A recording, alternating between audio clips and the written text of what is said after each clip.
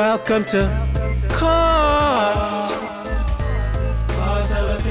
Welcome to Court. Here's your hosts, Welcome to Eric Gonzalez and Michael Stir. Welcome to Quarter Opinion. I'm Eric Gonzalez. And I'm Mike Stir. All right. This week has had some comebacks. We'll talk about the All-Stars, but not the All-Stars that everybody might be thinking of. Trade season continues to heat up. Talk about some hot teams with too many pieces, and finish with everybody's favorite segment, What's the Verdict?, where I will ask you a series of questions and you will respond whether the person or situation is innocent or guilty. But first, what do you think about this week? Who had the best impact overall? So this week was a really interesting matchup, I think, for the Grizzlies, which we'll get into a little bit later, just because they've had to play some pretty tough teams in the last couple of games. And I think a lot of people were seeing them winning games, going on a winning streak, and kind of just dismissing it as, all right, they're kind of beating lesser teams. It must be that they're not playing as good of competition. But we've seen them pick up some pretty impressive victories against the Nets and the Lakers. Not that the Lakers are anything to really brag about too much these days, but we've seen definitely Ja Morant playing out of his mind, seemingly taking another step. And I think that it's also been a really good game, the one that they had against the Warriors, to see him go against Stephen Curry, the point guard that probably many people would consider to be the best point guard, and come up with a 29-point, 5-rebound, 8-assist performance, outplays Stephen Curry, and gets the win against what many people consider to be the favorites for the title. So I think that these were matchups that were good barometers for how good the team could possibly be. Yeah, and so for me, the big performances this week, I think as an overall team, huge what the Nets did to the Bulls last night. I think that these two teams, obviously with the Heat and the Bucks, are the top teams in the East looking stronger this year. And the Nets with a full team completely decimated a Bulls team that you and I have been very high on this year, obviously leading the East overall in the standings. But after the game, they asked James Harden about it. And James Harden is like, this is what we're capable of. We've only played 15 games together last season and 2 games together this season. So that's crazy to think about, that these guys have been together for a season and a half and have only played about 17 or 18 games together. And when they do play all at the same time, they didn't need a big performance out of Kyrie Irving, who's still getting his feet under him. But James Harden goes off for 25 and 16 assists to Kevin Durant, 27 points, 9 assists. And both him and James Harden are both plus minus of 23 and 24 respectively. So it's crazy what this team is able to do. It's just they need all their pieces there at the same time. Yeah, no, and then they also have the possibility of potentially getting Kyrie Irving back for every game if they could figure something out with how they want to deal with paying for the fine. As it turns out, the stipulation for him not being able to play because of the vaccine is more so a finable offense more than it is a ban. Apparently, it's just a $5,000 per game fine if they decide to play him anyway, regardless. So, I mean, at that price point, I think that probably Kyrie Irving himself would probably be willing to pay that just to make a point. So who knows? Maybe they'll actually get him back and they can start to form some semblance of chemistry. But I think another thing that we have to touch on before we move on is the play of Joel Embiid, who recently has maybe been playing some of the best basketball of his career. He has actually scored 31 points in the last 5 consecutive games. Literally 31 points in all 5. And if I'm looking at it, the last time that he scored below 30 points was on the 23rd of December. He scored 30 points or better every game since. And the game before that, he had 41.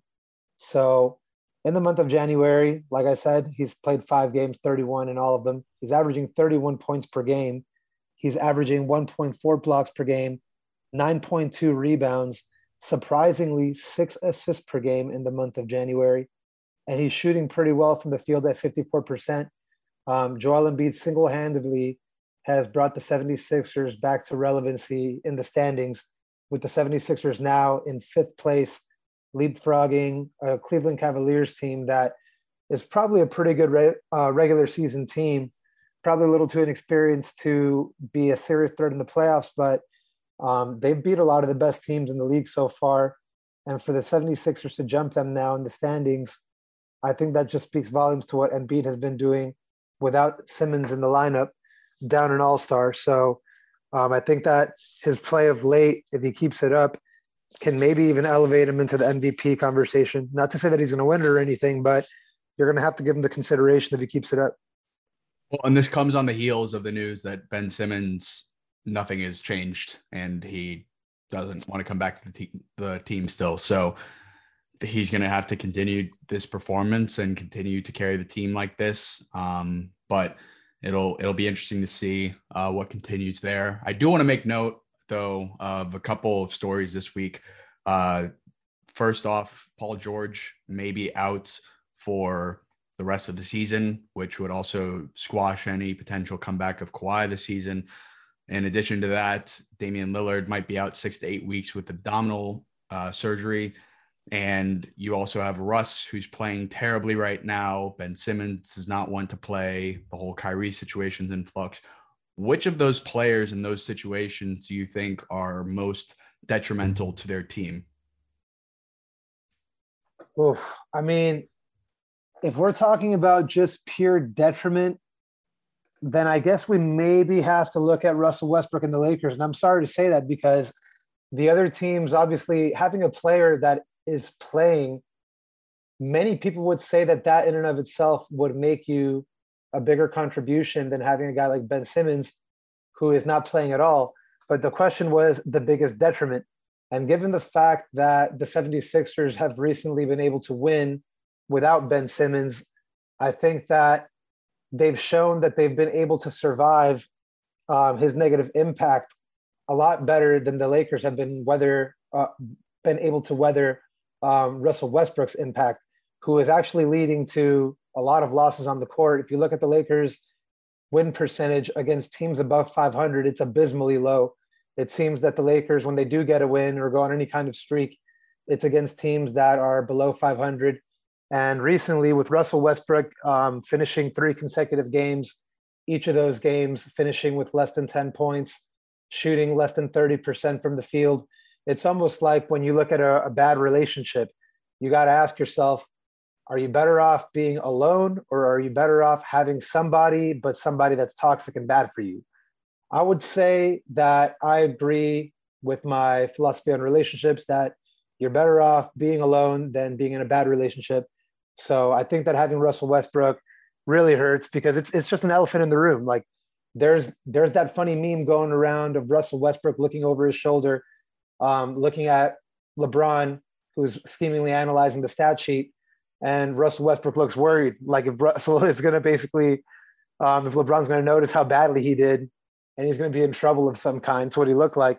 But the thing is, this is a nightly story. Like we're having the Kings recently in the game that they just played, put a graphic on their Jumbotron of Russell Westbrook and an iceberg, and they put a title saying ice cold player of the game. And every time he missed a field goal, they played ice cold. I mean, that's the kind of stuff that it becomes an elephant in the room because now on top of winning games, there's also that internal struggle of I have to validate myself. I need to prove to people that I don't suck. And there's that we have to try to make Russell feel comfortable. We have to find a way to, make his skill set work, even though clearly it's not a good fit. And then there's the issue of as a tradable asset, I think that he's harder to move than any of the other pieces because, yeah, it sucks that Damian Lillard is injured, but we can reasonably expect that he's going to come back at some point. And if not this season, he still is someone that has a lot of value because of what he can represent to your team when he finally does return to health. So you could get pieces for him. Ben Simmons, you can get something back for him. Maybe not as much as the 76ers want to get back, but he's somebody that some teams would be willing to roll the dice on and see. He's been shown to be an elite player on the defensive end at least. But Russell Westbrook isn't even giving you elite defense at this point. and his contract is gigantic. He makes more money than anyone on the Lakers, actually. And he's producing at a level where every single game, it's like a question. What is he going to do today? Is he going to have, close to double-digit turnovers? Is he going to shoot below 30% from the field? At this point, you're counting your blessings if you get Russell Westbrook games where he gives you 15 points on 45% and 5 or fewer turnovers. If you're getting that, you're happy with him these days. So I'd have to say it's probably him that's the biggest detriment to his team right now. Yeah, you just said that about him making more money than everybody in the Lakers, which one shocks me, but two, you could put together a roster of Anthony Davis, Malik Monk, DeAndre Jordan, Dwight Howard, Wayne Ellington, Avery Bradley, Kent Bazemore, Trevor Ariza, and Carmelo Anthony, and it would still be less costly than one Russell Westbrook. Yeah, it's insane. I mean, at this point, as a general manager, you gotta be pulling your hair out. Like, there's no way you can move that contract. I just don't see it. Like, even the worst run teams in the league couldn't be convinced to take that on, because realistically, first of all, there's the aspect of the math. What are you going to do? Trade half your team? Like, you're going to have to give up enough players to meet that number. So, I mean, what are you going to do? Trade half your team to meet that value? And you're not going to get like an all-star caliber player at this point from Westbrook. I mean, yes, he's a great talent. He's going to be a Hall of Famer. It's just that he's right now, the way that the league is, he's a liability. People have him figured out. And I think mentally, he's just not quite the same. Like before, when he was a very effective player and he was an MVP, he could consistently knock down a mid-range jumper. He had a very, very consistent mid-range pull-up that he loved to use, where it was kind of a la Stephen Curry, where you get a fast break, and if he sees that everyone collapses into the paint, he'd just pull up and raise up and splash it in transition. Obviously not from three, but he'd get that little 15-footer to go at a pretty high degree, and he was a free throw shooter that was above 80%. And then randomly over the years, he just got less and less efficient, to the point where now he's a really big liability on the offensive end, because he can really only do a few things. And his decision-making in the fourth quarter is really, it leaves a lot to be desired, because he has supreme confidence in himself, but it blinds him sometimes of just passing to a teammate who's got a better play. So it's just, I mean, at this point, what team would trade for him? Well, I think it would be full circle if they traded him back to the Oklahoma City Thunder, for the Thunder to give half their team over to the Lakers so that they cut everybody, and then they would give the Thunder another first-round draft pick. So the Thunder take on the contract that they put into play and continue to stockpile draft picks, with them getting their franchise guy back. I guess the issue with that is I think that the Thunder actually like some of their young pieces. And given how little money those young pieces make, they'd have to basically include all of them. So, yeah, no, I actually looked it up. I think it would actually be impossible for the Thunder to bring back Russell Westbrook. Derek Favors makes the most money on that team right now at $9.7 million. And after that, I don't even think their entire roster makes $40 million. Yeah.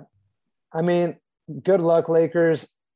I mean, I really do feel sorry for Russ. He does give it his best effort, but it does seem like, as much as they keep hoping for a breakthrough moment, I heard them saying that they're drawing inspiration from the Tampa Bay Buccaneers, that they had a similar story arc where they started out not being the most competitive team. And then in the second half, they really just started catching fire, and they were able to ride that hot wave all the way to a Super Bowl championship. And I hear LeBron, saying the same thing, like, I'm an older star. People have counted me out. My team is a bunch of new pieces that I've never played. We have underperformed to this point, but we're going to be like Brady. We're going to turn it on in the second half, and we're going to make some noise, and we're going to win this thing just like the Bucks. But I don't think it's going to be like the Bucks. I think that this is who they are. I mean, with the Bucks, at least you could see the potential for what they could be once the chemistry was there. I just don't even see a path for this team to be an elite team right now. So, I mean, but I've been saying this all year long. Before they even have a first game with Westbrook, this would be something that would happen. So, I mean, it's all just coming to fruition.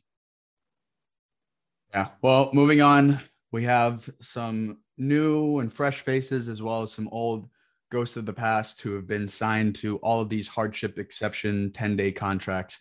So, of all of the people who have been signed, who have you been most impressed with? There have actually been a couple of surprises, so it's hard to pick, but I've got to give it to Make 'em Dance Lance. Lance Stevenson, everyone thought that he was done. He's kind of regarded as like a crazy figure, kind of like a J.R. Smith type of guy who can randomly have an all-star level game one game, and then he can do some really head-scratching things the next. But, it's hard to deny the fact that when he's on, he really can potentially change the game for you. And if you think about it, he's only 31 years old. He's not washed up by any means. He's younger than a lot of current NBA stars that, are still considered to be in their prime. So it's not like the guy is washed up. He just kind of fell off and like disappeared for a little bit.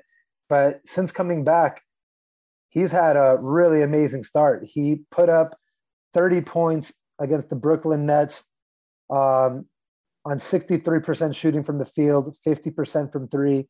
Also had 5 assists to go with it. Game before that, 16 points, 14 assists, 4 steals to go with it, 58% from the field. And I think that that's all the Pacers needed to see to convert his contract to a guaranteed contract for the rest of the year, because he's now guaranteed the rest of the year. And in the games that he's been playing, he's been getting around 22 minutes per game, shooting close to 50% from the field, playing solid defense, playmaking surprisingly really well, giving you 6.2 assists per game. I think that he's actually been a really good pickup, really underrated guy. Yeah, I agree. I mean, he seemingly came out of nowhere, given that he's been away from the league for a bit now. And I think similar thing with Greg Monroe. Obviously, he was let go by the Timberwolves and is now on the Wizards, but still is playing serviceable minutes and is doing well when he is playing. He's obviously not going to give you a double-double every night, but I think that for people who've been gone for the league for so many years to come back and have that type of impact is definitely promising. And so I would say those two guys are the people who I've been most impressed with. Obviously, IT had a performance, and then you look at Kyle Guy on the Miami Heat, who has gotten his second 10-day, just given the amount of injuries and people who've been out, and he's been playing a lot of minutes for the Heat and been serviceable there. So there are a few guys around the league who are making the most out of this opportunity, and wouldn't be surprised if they get some two-way contracts or just continued looks throughout the year and potentially beyond based off their play. Yeah, definitely glad to see these guys getting opportunities. Happy to see Lance Stevenson playing his air guitar after he hits a three. I miss seeing that. And I'm still keeping my fingers crossed that after seeing a guy like Lance Stevenson, who, I mean, everyone can agree he's got some potential. Like every now and then he puts some moves on that they look like maybe an all-star could have done that move, but they have like this kind of mental, you never know what you're going to get from them type of volatility. After seeing that, I hope that we can get some Michael Beasley action, because he's kind of in the same mold of a Lance Stevenson. He's a guy that definitely can put on some moves every now and then that you're like, wow, like this guy's definitely talented, but mentally you never know what he's going to bring. So I hope that these guys, now that they've had some time to be away from the game, have had some time to sort out whatever has maybe caused so much mental volatility with their effort and performance on a game-to-game basis. But would really love to see Michael Beasley, former number 2 pick, come back and get an opportunity in the league too. Yep. Talk about some other guys who aren't on 10-day contracts, but are making their returns to their teams. So we talked about it last week of Clay and Kyrie making their expected returns. Now having the opportunity to play and see them play, which one do you think had a better debut? And of those two, which one do you think will get to 30 points first? I think that even though from a statistical standpoint, Kyrie Irving had a nicer debut, if you're just looking at the numbers, I got to give Klay Thompson the better debut just because it just meant something different. And clearly, everyone can agree with that because apparently this return of Klay Thompson was like the most viewed television event for the NBA in like the last 10 years or something like that. And it even got higher ratings than all of the last several finals. So it was a really big moment, clearly. I think that the reason why you could say it was the better debut is just because with Kyrie Irving, he is coming back from, I guess, a self-imposed ban. He's not really coming back from an injury or some kind of adversity that, was physically debilitating. It was more so like just policies holding him out. So when he came back, he didn't really seem like he missed a beat too much. He looked good out there, casually dropping 20 points in his return. I mean, obviously you can't ask for much more, but with Klay Thompson, he's coming back from some catastrophic injuries. He had one comeback from an injury. As soon as he comes back, doesn't even get to play a first game, has another season-ending injury. And it was just mentally, that's really, really hard to recover from. So, and then from a physical standpoint, there's the question of, is this guy going to be the same player that he used to be? There's that question of, can he trust his leg? Is he going to have the same jump shot, the same athleticism? And it was really nice to see that even though he only, put up 17 points on 7 of 18 shooting, he had a couple of plays there where he looked like the old Klay. He had a play where he was able to accelerate down the lane and he was able to put down a poster jam in traffic, which I think was the highlight play of the game. That got everybody on their feet. I think that it was just what it meant to see that Klay Thompson felt the confidence to put the weight and force on that leg, elevate, and go down in traffic and yam it, shows that there's still that Klay that we saw 2 years ago in there. And, he shot 3 of 8 from 3. He had some timely moments. I think it meant a lot to see him. No offense to Kyrie Irving. He probably had the better overall game. But for context, I think that Klay Thompson had the more impressive return. And for the first to get 30, these guys are both, very ignitable players. But I'm still going to go with Klay Thompson just based on the simple fact that Klay Thompson is a guy who is going to play all the games, not just half of them. So he's going to get more opportunities to get to 30. And he also is the kind of player that I think that he's more streaky than Kyrie Irving is just because he lives and feasts primarily on 3-point baskets. If he gets hot from 3, we see what he can do in a very short amount of time, just launching 3-pointers. He doesn't even have to take very many dribbles. He just catches, shoot, boom, 3. So all he needs is one game for him to be feeling himself a little bit and have an ignitable game from 3-point range to get to that margin. Whereas Kyrie Irving, I think, is someone that he's just not going to be asked to take as many shots. He has James Harden and Kevin Durant there. And also he relies on hitting tougher shots. So I think we may have to wait a little bit longer to see him get to 30. Yeah, and I think, too, with Kevin Durant and James Harden, you have two people who on any night are going to command the ball and are going to put up the 20-plus or 30-plus points that they did in the more recent games. And obviously they're a bigger part of the game plan right now for the Nets than Kyrie is. But in terms of the Golden State Warriors, I think that while they've had impressive performances by Poole and others on the team, they really have lacked the offensive prowess that Klay brings compared to just the overall team effort that they've needed. So I think Klay's just going to have more opportunities and more of a game plan that is suited for him to put up 30 than Kyrie necessarily is. Yeah, I definitely agree. I wouldn't be surprised to see that Klay Thompson, at least over the next couple of games, will have a higher average field goal attempt than Kyrie Irving does. I think that for Klay, he's going into a situation where he's sliding back into a very familiar and established role that he knows exactly what that role is. He's played it for many years. It's pretty much a seamless transition. Whereas Kyrie Irving is returning to a team that has found a groove with him being out all year. And now they're trying to reintegrate him into the game plan and try to kind of figure something out with new pieces and new players and new roles that really haven't been established. you haven't really had too many games of Kevin Durant, James Harden, and Kyrie Irving all playing together. So there's just more of a feeling out process. So I think that, like you said, the game plan will be better suited for Klay to hit the ground running faster than Kyrie will. I agree. All right. So trade season continues to heat up. We were going to have 2 trades to discuss today, but the Bol trade to the Pistons got scrapped because of a failed physical by Bol. So Bol will not be going to the Pistons in exchange for Rodney McGruder, as previously reported. But we did get a new one today.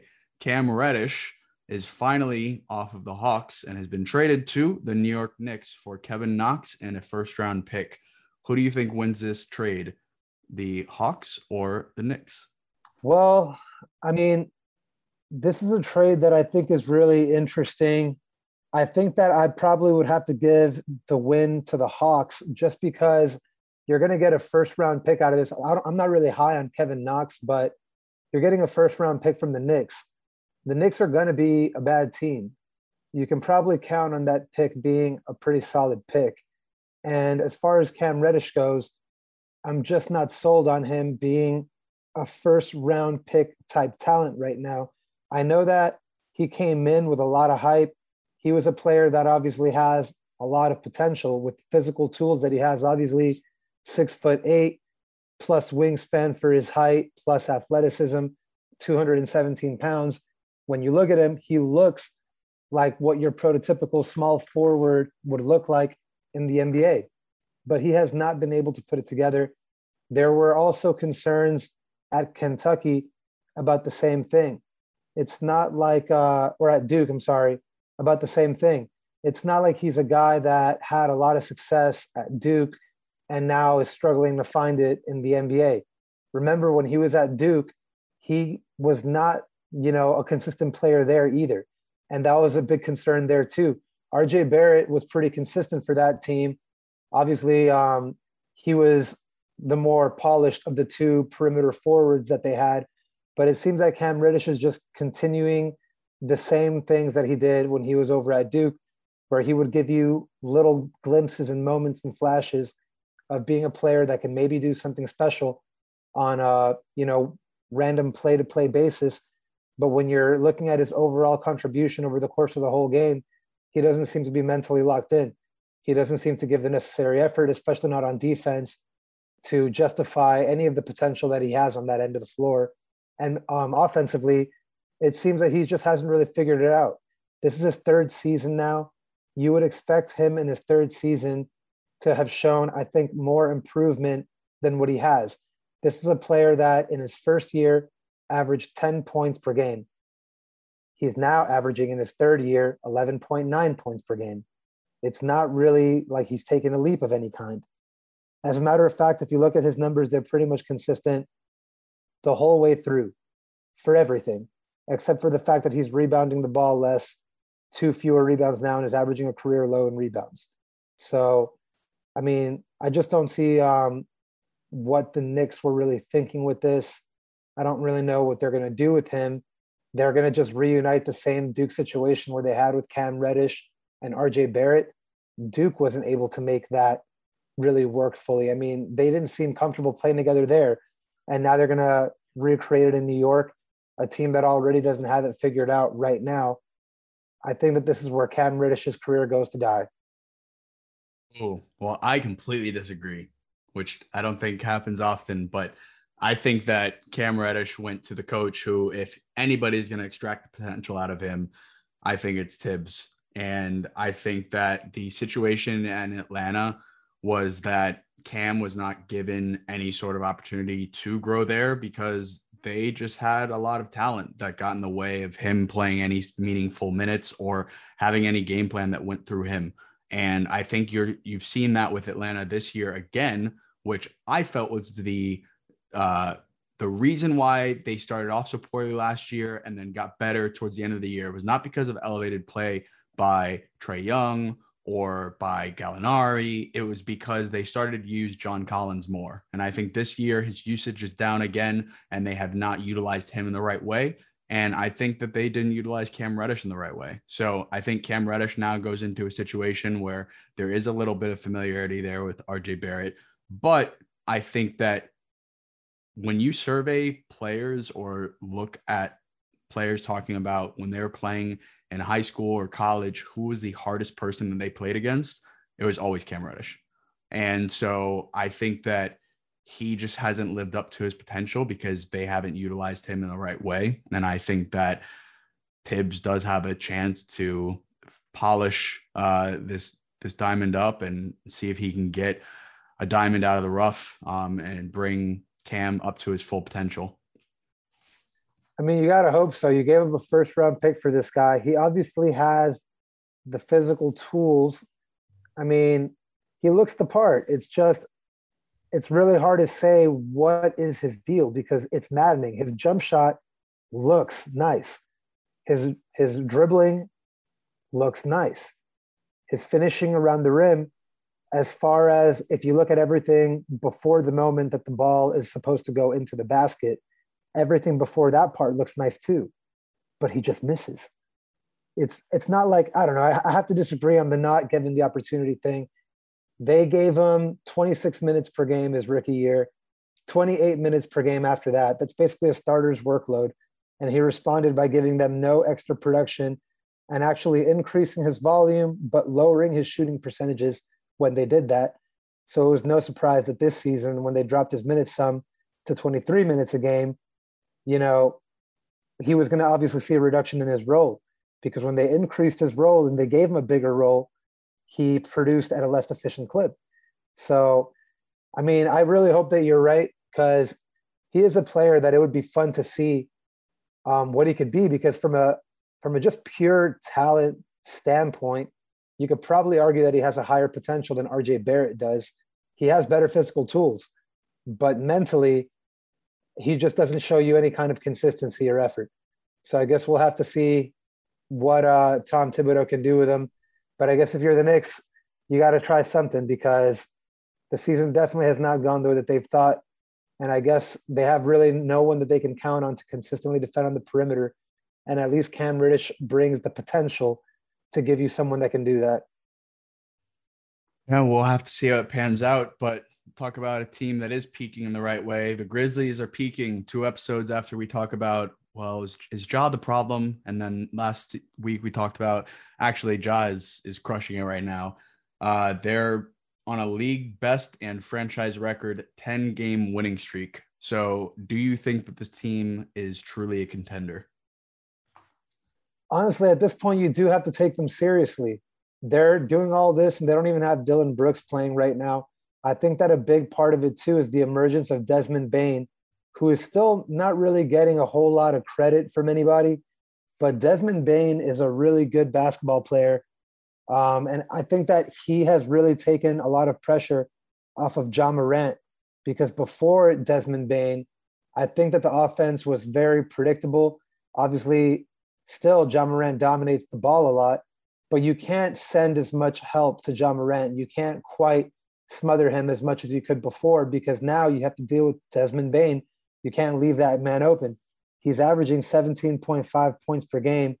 And if you look at just what he's done recently, his production in the last 10, he's averaging 21.6 points per game.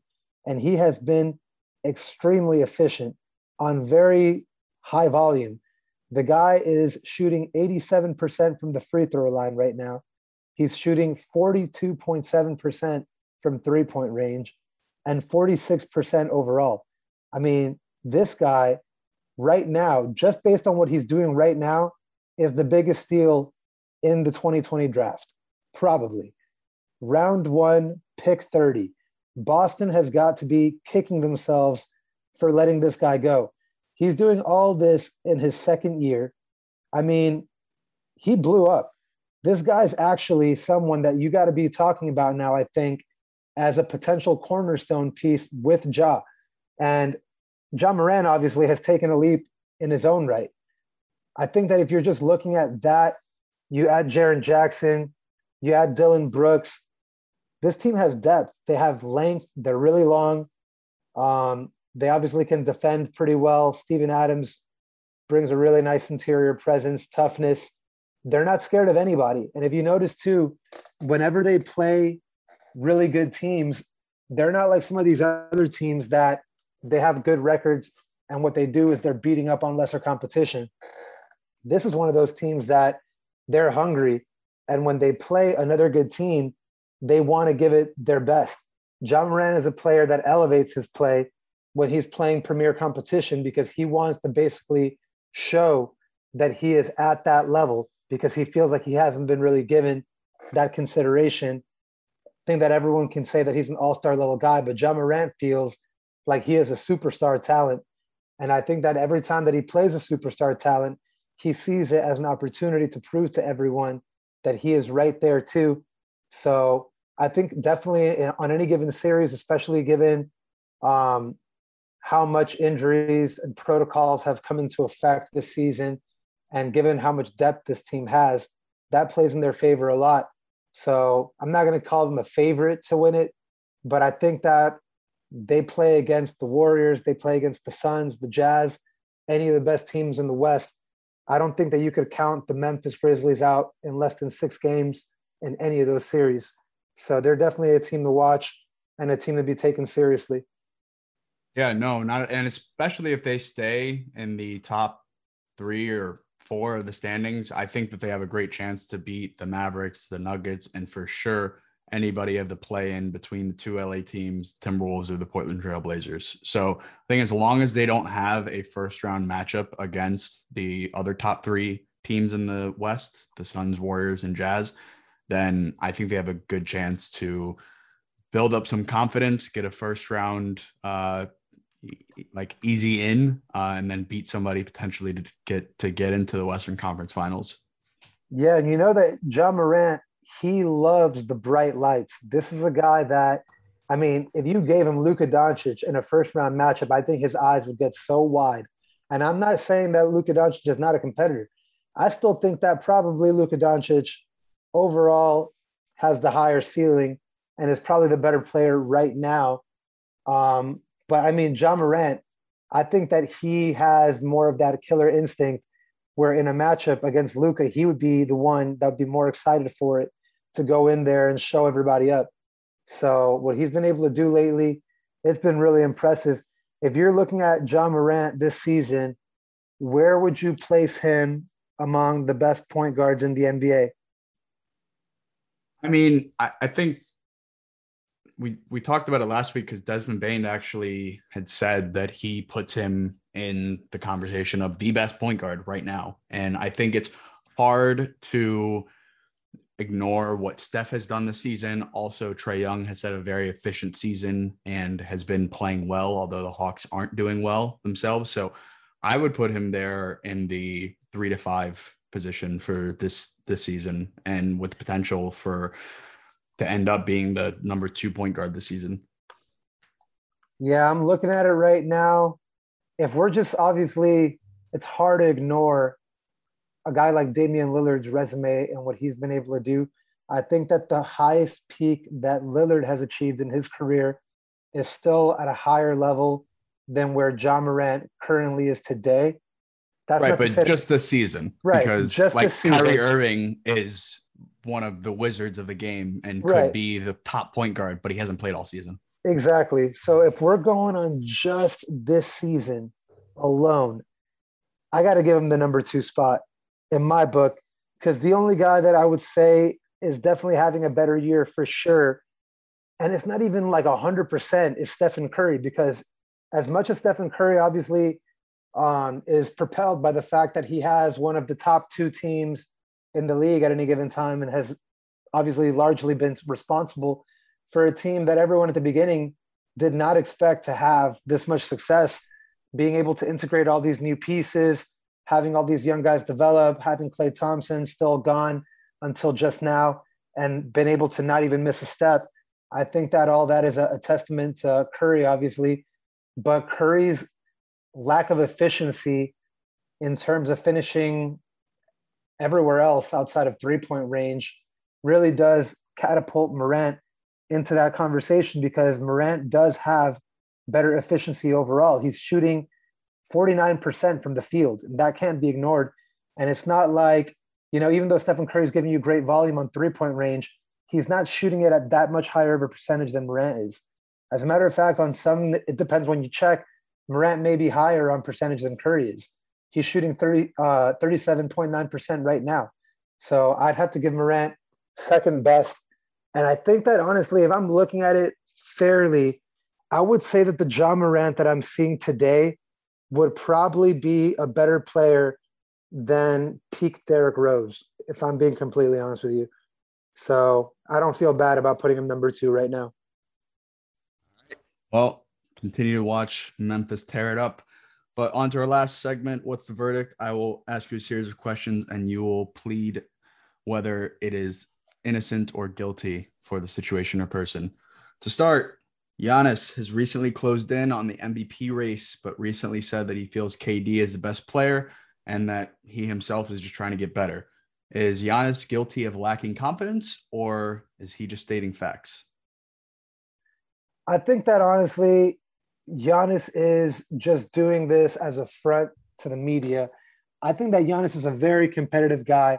This is the same guy that we're talking about, that when LeBron James did his usual thing that he does, where he invites like a young up-and-coming star that's establishing himself as a really big player in the league, he has many times in the past offered players like this an opportunity to go and practice with him in the offseason.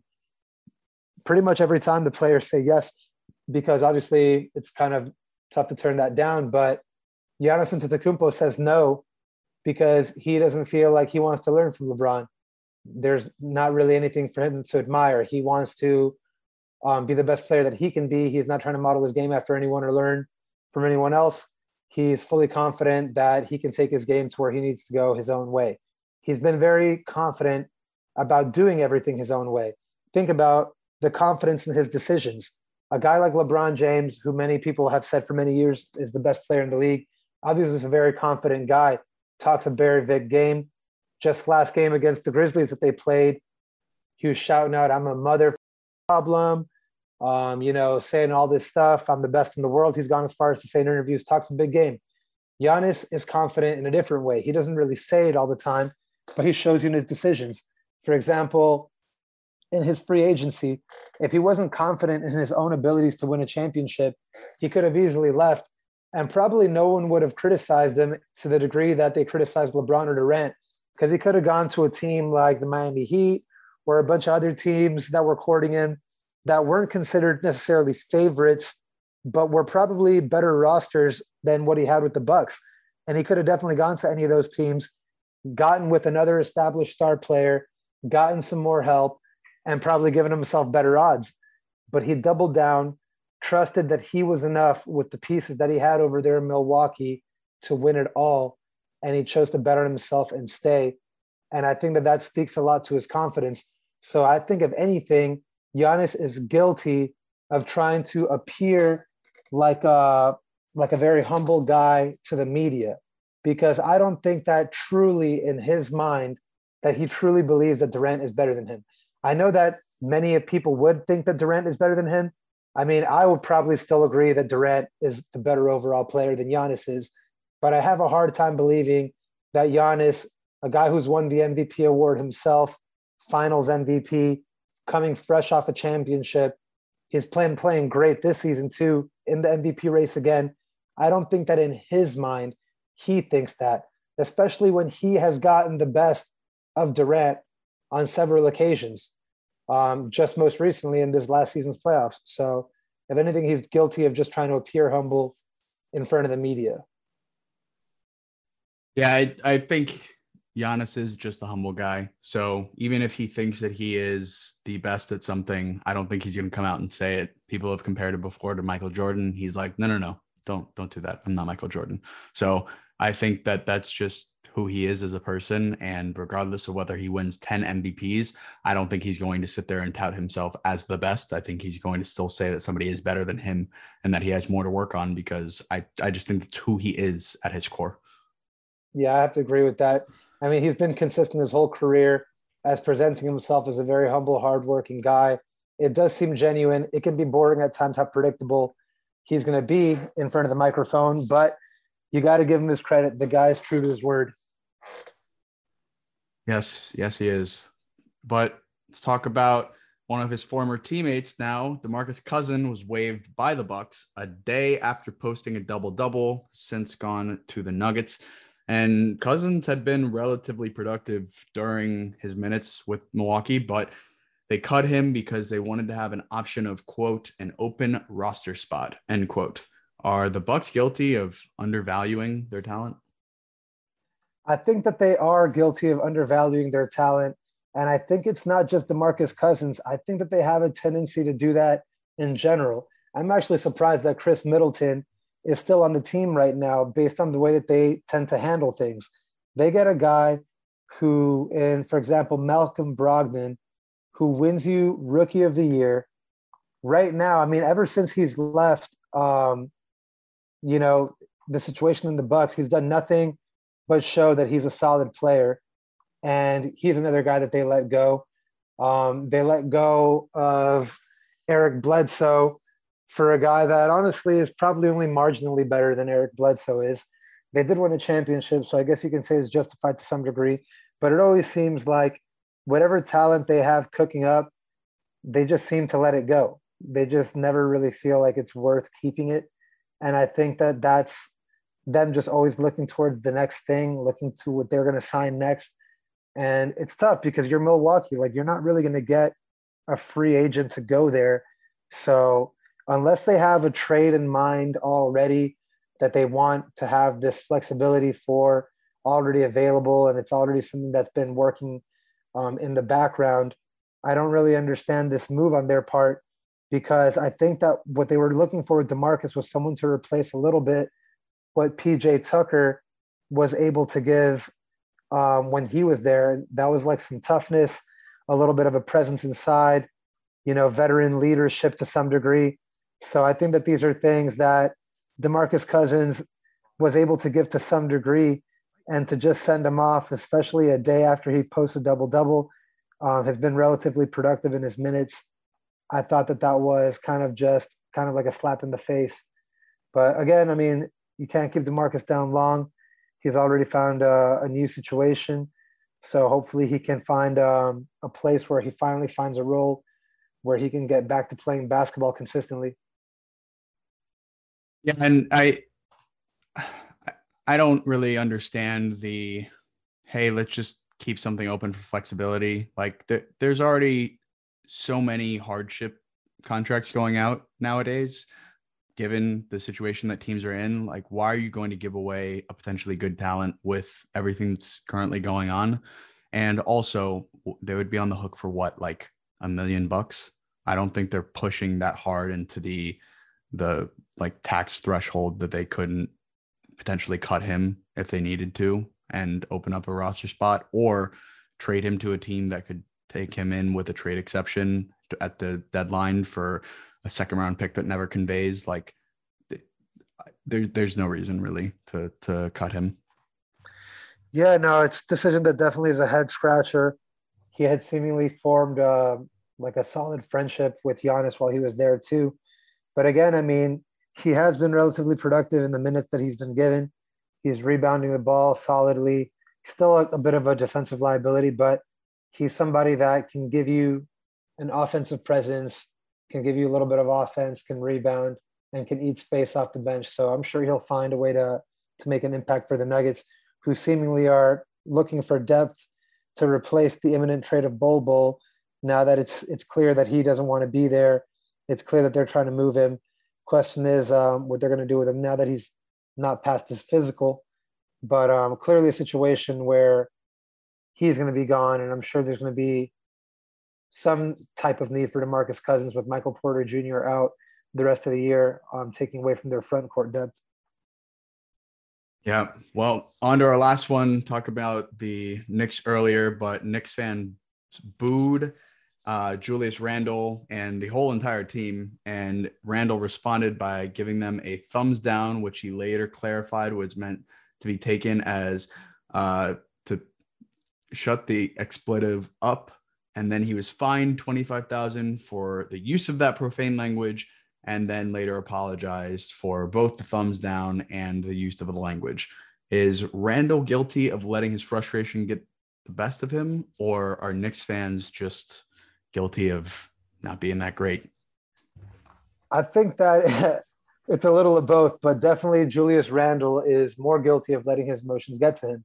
I mean, this honestly, it's funny from both sides because Knicks fans are booing as if they're like really disappointed, like, oh, you guys suck, like you guys should be a lot better, because they had one good year last year, and Knicks fans got really excited about that, and they all kind of ran with it, and we're like, we're going to be contenders now. Next season, we're going to be serious. We're going to be even better. And I guess that one season's promise of hope, to see it evaporate right before their eyes only a season later, is something that is very frustrating to see for Knicks fans.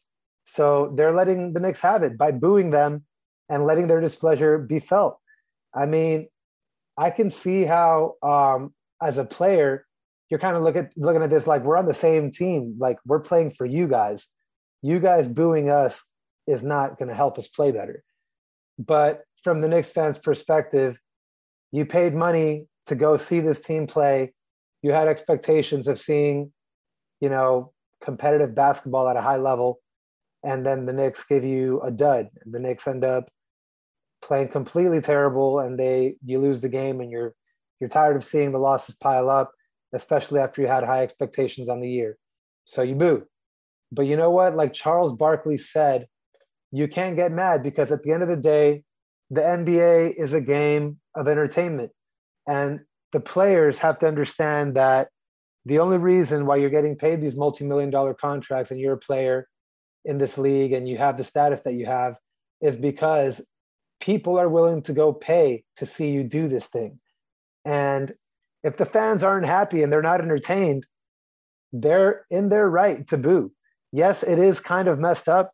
Booing your own team probably isn't going to help them play better, and it's probably not going to be, the thing that makes them win the games again. But they are in their right. They are the customer. The customer is always right. You don't want them to boo, play better. That's what Charles Barkley said, and I agree with him. I mean, that's how this deal works. You play bad, you get booed. You play good, you get cheers. It is what it is. You can't take it personal, and you definitely can't tell, especially New York fans, knowing how they get, to shut the F up. I mean, you had a chance too. Like, after you gave them the thumbs down, you had time to process this event between that moment and the interview, and you still decide to double down and say, yeah, that meant shut the F up. At this point, I don't feel bad for you. Like, you're obviously not endearing yourself to the local Knicks fans.